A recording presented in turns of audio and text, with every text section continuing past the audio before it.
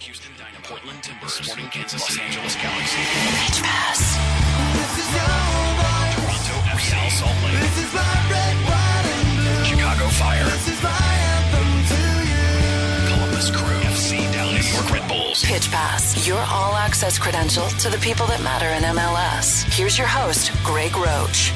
Welcome to Pitch Pass. Thank you so much for hanging and listening and downloading and hopefully, fingers crossed, spreading the word.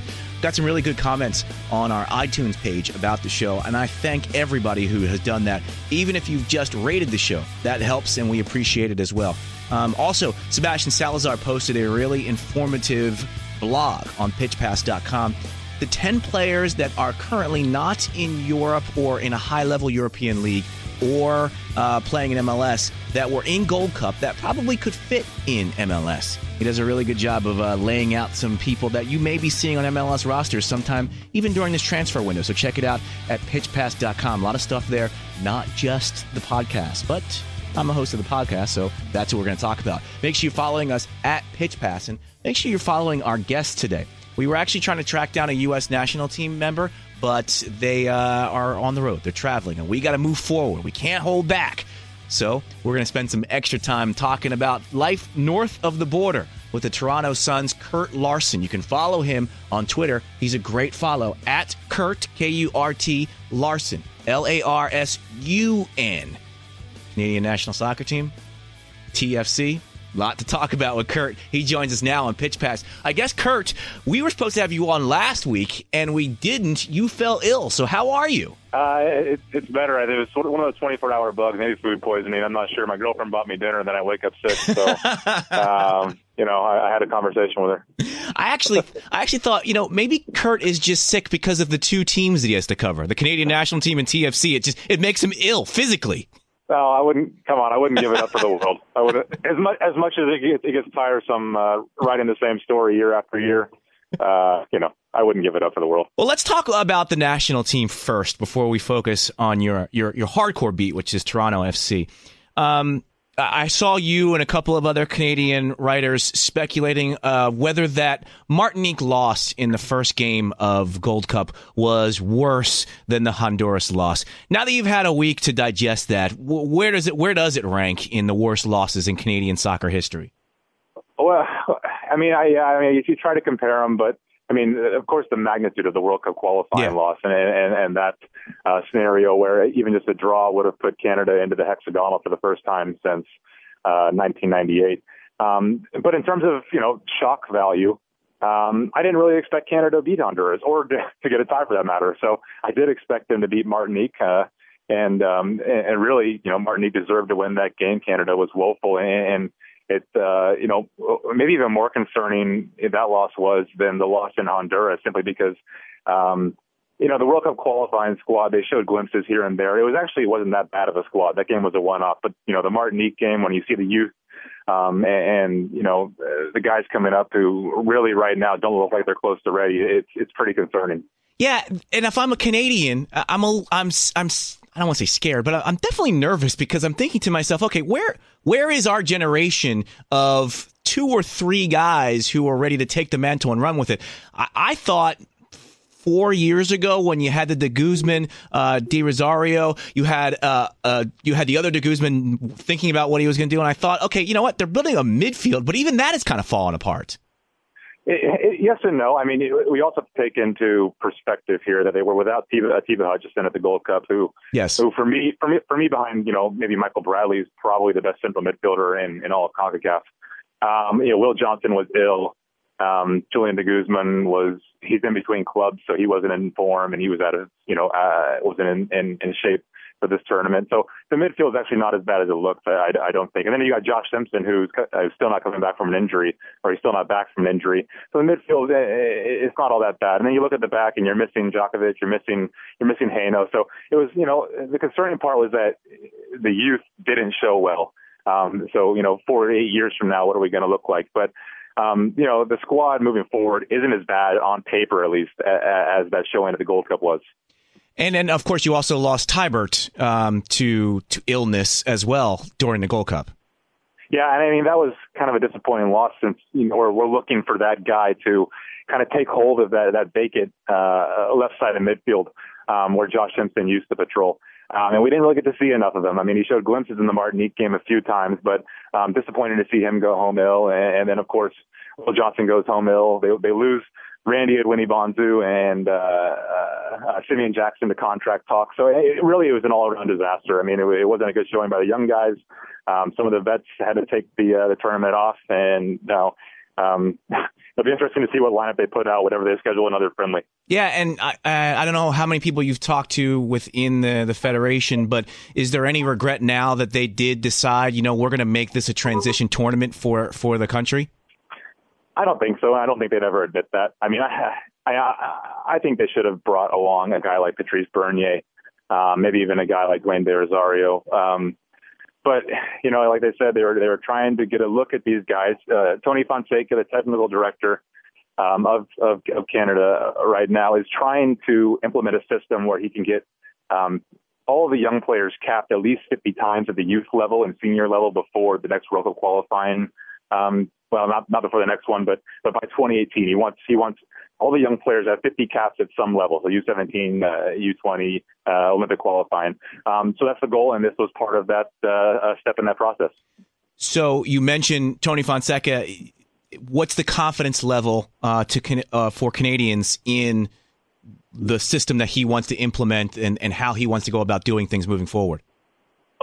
I mean, I think it's wait and see. I mean, it's always one of those things where do you have the players to play a certain way? I mean, can you force a certain style of play on a group that maybe isn't capable of playing that style?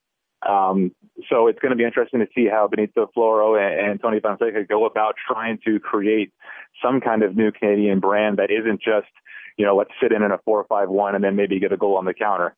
I'm not sold that they can do it. I think they should play to their strengths. I think they should recognize Canada for what it is at the moment and probably will be 4 years from now. But right now it's wait and see. And a lot of Canadian fans are willing to give Benito Floro time because they know what he is facing, the magnitude of this challenge. I think Canadian fans and Canadians in general don't have blinders on when it comes to the Soccer Federation. But does the Federation itself have an awareness of the magnitude or the steepness of the mountain that they have to climb and what they have to do? This is a country that in all honesty should be performing a lot better than they are on the international stage. Yeah, they should be, and I think they're very self-aware. I mean, Colin Miller did say that, if you think we are, heads and shoulders above Martinique at this point, then you need to give your head a shake. I mean, that's coming straight from the interim head coach there. So that's pretty self-aware. So I think they know the challenge that's ahead of them. And like I said, it's going to be interesting to see how Benito Floro, the new Spanish head coach, goes about trying to at least get this team back to respectability after that World Cup qualifying loss, and then now this in their next competition back from that loss. So as we start to transition back to club, can you just go over with me briefly? It seemed like a confusing situation as an outsider, the whole Patrice Bernier situation, and then the releasing of players and who played and just what was going on with that and why was it a controversy? The releasing of who? I saw tweets from you and a couple other people about TFC getting upset that somebody had to go and somebody else didn't have to go at the time they had to go. Okay. Yeah, I understand. Ryan Nelson was upset with the CSA and all of TFC's front office for that matter, because the Canadian Soccer Association did select four of TFC's players: Jonathan Osorio, Ashton Morgan, Donnell Henry, and Kyle Becker. And he thought that because the CSA was electing to take so many of Toronto's players that maybe the CSA would be willing to do TFC a favor, which was release at least two of those guys for a midweek game against Montreal on that Wednesday, because the players left right after the weekend. And then he kind of went into, Canada says they're trying to win this game, yet they don't take Patrice Bernier, who's one of the best midfielders in MLS at the moment. I mean, he's made an all-star team. And so that's where the controversy kicked up. And the CSA's response was simply, well, we can't do you guys favors. We can't do Toronto favors and then, tell the Portland Timbers, well, they can't have Will Johnson for an extra game, or they can't have, or, tell, that was the situation. And then but Nelson kind of had a point in that. Well, who does the CSA want to see succeed? Canadian clubs, or do they want to see American clubs succeed? And that was kind of an interesting point he made there, and that's kind of where the conversation left off. The CSA didn't really have a response. Yeah, which brings, it's not a big issue, but it is something that bubbles underneath the surface, and that is the MLS being an international league with Canada and the U.S. rather than just a strictly national league. Why wasn't Patrice Bernier called in? They said it was just a matter of getting young guys like Samuel Piette and Kevin Allman, guys like that, into the squad. And then they said realistically, Patrice Bernier is not going to be a part of this squad come 2015, 2016, whenever Canada kicks up 2018 qualifying. And to a certain extent, you have to tip your hat to Canada for taking a chance and saying that we're going to move on. But then at the same time, you also have to look at it and say, well, is there value in bringing a guy like Patrice Bernier in? Is there value in bringing a veteran like Dwayne De Rosario in to help bring the young guys along? I think there's an argument for both ways. Well, let me ask you this. Being in D.C., I just read an article from Stephen Goff about Dwayne De Rosario. And actually, when the rosters were announced and he wasn't called in, he was specifically asked if he was disappointed.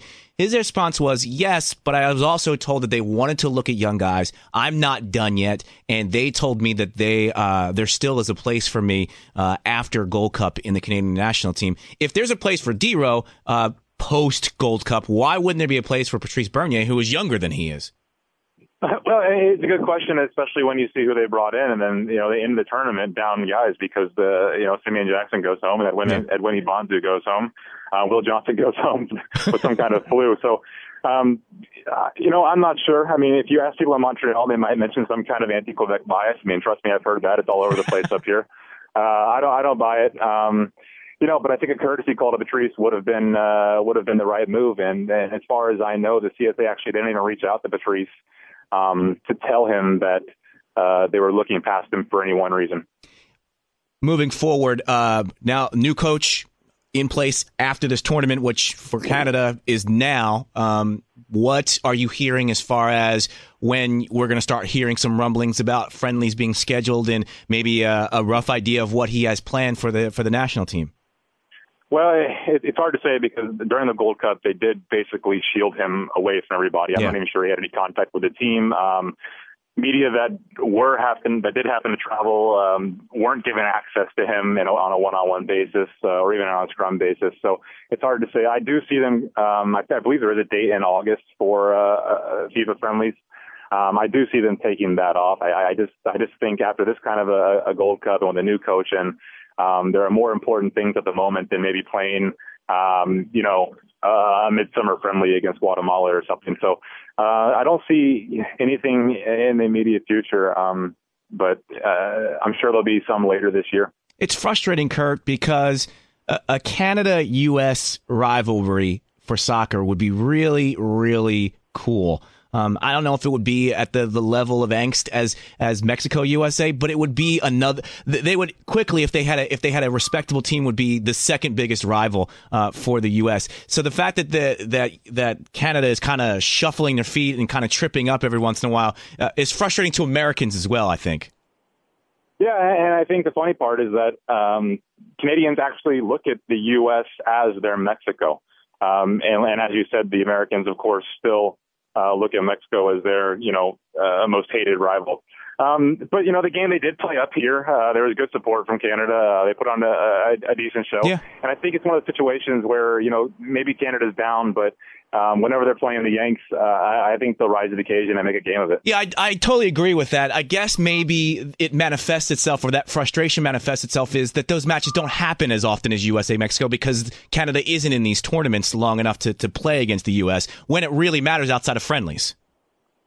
Yeah, it's kind of strange in the way that the U.S. women and Canadian women play all the time frequently and play quite frequently. And, I'd say both teams benefit a lot from those matches, at least on a friendly basis. So we don't know. I mean, I'm actually not sure what the relationship is between the CSA and the USSF. I mean, for all that relationship hasn't been as strong as it probably should be in bringing together games that really, are more meaningful than just, a one-off friendly against, pick your own Central American team. Let's talk TFC. You mentioned Ryan Nelson and his problems with the CSA. Let's talk about his comments, because I have a list of players that I would love to get your thoughts on. And we'll start off with Darren O'D.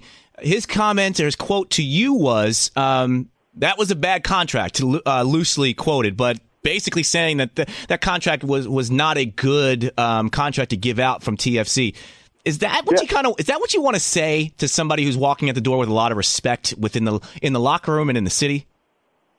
Yes and no. I mean, if you're looking at it from Nelson's point of view, you have to say, well, we have a fan base that's extremely upset at the moment, and I think it was just a strategic move on Kevin Payne and Nelson's part to say this is why we can't do the things we want to do at the moment, because we have two defenders in Darren O'D and Richard Eckersley who are on combined $1 million.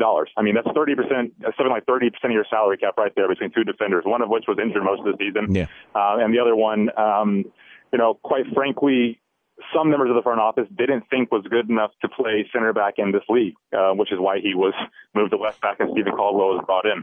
But at the same time, he is he was a loyal member of his club. He was the captain, and going to the media and saying that, we have a lot of bad contracts and we're looking to maybe offload some guys probably unsettles the locker room a little bit too much. And we saw what happened in Kansas City when hours before they released their captain and then completely fell apart. And you mentioned about unsettled locker rooms. From what you were saying, reports coming out and how they found out what happened, they were unsettled just from the fact that they had no idea what was going on. Yeah, and that actually comes from the deal with Luis Silva. The day Luis Silva was traded, we talked to the players afterwards, and we were saying, well, what do you think about Luis being sent to D.C.? And the shock on their face was, well, where's he gone? That was like their actual question. They didn't know where he was that day. It's kind of a strange issue. There's a communications problem at the club still. Maybe that has something to do with the rookie manager. I'm not really sure, but it was an odd one and it was an odd day. And there are quite a few stories written on how, Canada or TFC's own players didn't even know their teammate was shipped away that day. Yeah. Last thing on the OD thing, if that was the kind of rumbling from the front office about what position he could play in MLS, why do you put the captain armband on him? I think that just came from preseason. When Nelson and Payne took over, this club was bare bones. I mean, believe it or not, the roster in preseason was significantly worse than it is now. I mean, the roster they have now has at least competed most of the season, and I think it was just a measure that Darren O'D was a leader on this team. He was well liked in the locker room. So he was given the armband, and as a center back, he was given the armband. So, I mean, I don't think there was that much bad blood between OD and the front office until really just recently when some kind of talks took place. I mean, before that, the club was very, they loved him. They said the move to left back has worked well. And I think something just went down recently where they might have said, Darren, we're not going to pick up your option next season. Now's your chance to get out. I don't know if you're numb to what's going on, Kurt, but like you say things and I'm like flabbergasted. So you said at the beginning of the season that they were bare bones, and I look at their roster now and I got a list of names that have left the team in the last week and a half, and then an auxiliary list of people that, you and other people have speculated will be leaving the team in the next couple of weeks. And I think to myself, this isn't bare bones to them? Yeah, I mean, I would challenge you to go back and compare the preseason roster to now. I mean, they do have more talent in. They have guys like Robert Earnshaw who has proven he can score goals in this league. Jeremy Brocky's in, who's been a handful. Stephen Caldwell is looking like he's going to be a good addition moving forward. Matthias Laba, for me, has been extremely good since he's come in. Bobby Kami's been a bit of a disappointment. So I think that's just what the sense of this team is slowly improving. But they had to make these tough decisions in order to do stuff moving forward. Now then, I can't say if they're going to make the right decisions on players or not. They're just making room for these players to come in. And if they get the players wrong, then then we're talking about something wholly, entirely different. And maybe we're talking about Nelson and Payne not being here past the middle of next year. Well, and that's the scary thing if I'm a TFC fan, because when you and I talked last season, the whole thing was, well, the first time we talked, it was Aaron Winter really wanting to bring his people in and bring his style of play in, and that was in March. And then when we talked in the middle of the season, it was, well, now we got to get Aaron Winter's people out and start bringing those type of people back in. And now it's kind of the same situation where it's, all right, Ryan Nelson and Kevin Payne need to bring their type of people in. The roster just keeps getting gutted and gutted and gutted, built up, and then gutted all over again. Yeah, but I think you have to do a firm gutting and do the gutting right before you actually replenish it. I mean, what can you do if you have two defenders on $1 million? Yes. I mean, what can you do in this league if you have that? And then you have Kouvermans, who's a designated player who's making $1.5 million a year, who's injured with an ACL all season. I mean, how much of the salary cap has been on the treatment table, True. Over the last year? So I mean, like I said, the gutting had to take place. The gutting has taken place with, dumping Luis Silva's salary, dumping OD, dumping Terry Dunfield, getting rid of Danny Califf. Now it's going to be the question is, do they bring the right guys in? Because if they don't and they get that wrong again, then we're going to see where we are through the first 10 games of next season. And if it's not looking good, then, I wouldn't be surprised if Tim Lewicki, took a look at what's going on in the front office. Kurt, you said getting rid of Danny Califf. He retired, Kurt. Please. He retired. But it was also some personal issues going on with him. He was capable of playing, from everything I know. But he wasn't enjoying his time in Toronto. I think he was away from his family, and so they actually agreed just to send him home and part ways. So, was it a good selection by Kevin Payne in the re-entry draft? Absolutely not. But that was a situation with him. Well, let me ask you personally about the player. Is there a situation? Did they try to trade him to somewhere where he could be accommodated? And number two, I don't know what the league issue is on retirement and reinstatement, but could you see him playing again at some point in the future? I'm sure he could. I'm not sure he could this year simply because TFC did get all of that cap relief back. So that wouldn't make much sense for them to get that cap relief and then for him to come in and play again. They did try and move Danny Califf along with Stefan Frei to Philadelphia, and as far as I know, that deal was extremely far along, and actually broke down at the last second because of Philadelphia, who actually then continued the trade with Chicago. It was a 3-way trade that was supposed to happen, and it fell apart at the last minute. All right, so we hit on OD, we hit on Califf. Let me ask you briefly, because I know we touched on Luis Silva. His form obviously wasn't what it was in year one, in year one and year two. Was it just the situation? Was it he claims it was being played out of position? Do you see a bounce back from Silva as he leaves one club and starts with another club? Well, I mean, I think he's more than capable, and I think he's going to play with maybe some guys that suit him better in DC. But at the same time, it's kind of the Mike McGee syndrome. What is Luis Silva's position? Yeah. I mean, that's the difficult question. He's an extremely talented player. He's shown he can score. He's shown, glimpses in the midfield, but where does he excel? Does he excel in that gap between a target guy and a holding midfielder? Does he excel up top in a 4-4-2? I ask you these questions because I actually don't know, because he was moved around so much the last 2 seasons that I don't think anybody actually got a good look at him from a string of games in any one spot. But the ability's there. A lot of guys like him.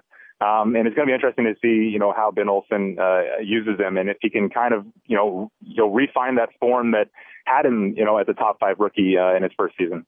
So Kouvermans, Eckersley, Frei, which of those 3 go next, or does it not matter because they're all going to be gone in the next couple of weeks? Danny Kouvermans, I talked to a front office source, and they were interested in actually potentially coming to terms with him for another year if he, of course, signed a non-DP contract. But that was before all these other injuries hit. I mean, he's got a calf strain now. He's had a knee, another problem with his knee. And I just can't see them bringing him back almost really at any price, because he's just turning into what most players turn into in old age, is very injury prone. Richard actually has a guaranteed deal through next season, but I think they are going to try and do something with him to make his cap hit a little bit less. I don't know if that is some kind of extension where we'll sign you for an additional 3 years at this price, or if maybe they can suggest him moving on like OD. I mean, it would be disappointing because Eckersley is an an extremely good fullback, but in this league, you are judged, on your salary, maybe more than your play at times. So, and moving on to Fry, I can't see him here at the end of the year. I mean, they've already tried to move him once. They tried to move him once this season, and that fell through. I mean, I guess he'll be on through the rest of the season, most likely. But Joe Bendick's the number one moving forward, and at less than half the price of Fry, it's a good decision. Bendick's been really good, and Fry, for how good he's been for the club, I mean, they just can't pay a reserve keeper, $250,000 a year. And I know they're not coming out and saying it, but it sounds like everything that's happening, even the guys that are still on big salaries and they're up at the end of the year, this is a situation where whatever moves that could be coming up during this transfer window is obviously going to be applied for the next for 2014 season. They're not really expecting anybody to come in now and make a huge splash, correct? I wouldn't say that. I mean, well, I'm saying like so you sign a big name, that's a big splash. But by the time that guy gets in shape and up to the speed of the league, we're now in the middle of September, October. The season's over. What if it's Diego Forlan? Well, Kurt, is it Diego Forlan? Because that was going to be my next question.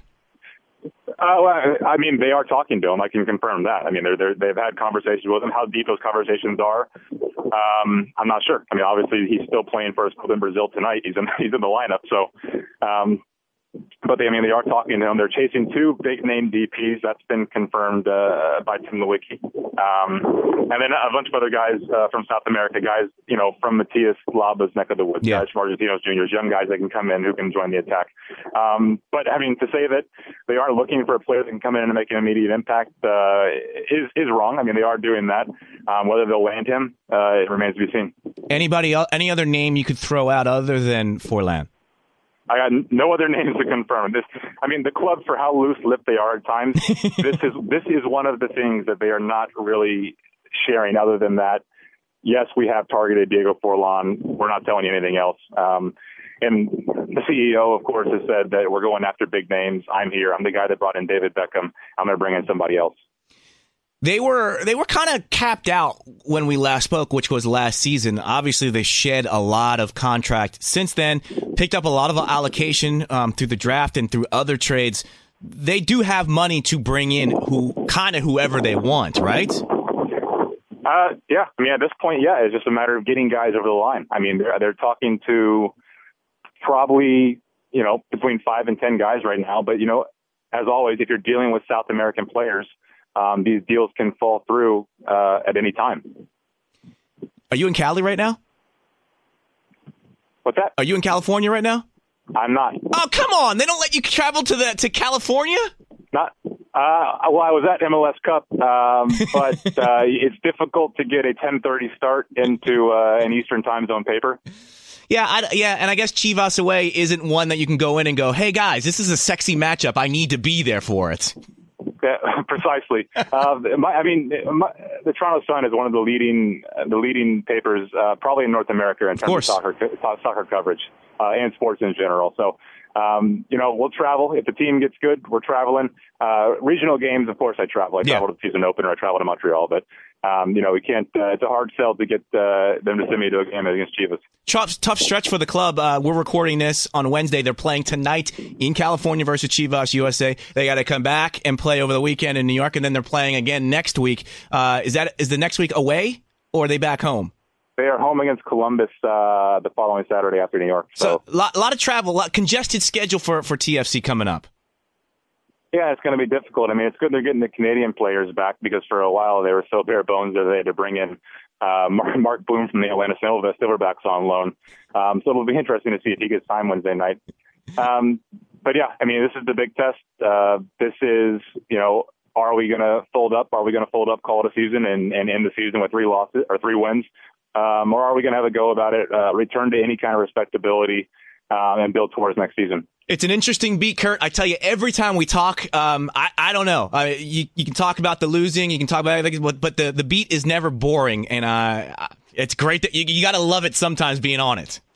Hey, it's great up here. The managers talk to you, the GMs talk to you. It's just a matter of getting the product right on the field. They've come nowhere close to where they should be by now 7 years in. Kurt Larson, thank you so much, man. I appreciate it always. Yeah, man, no problem.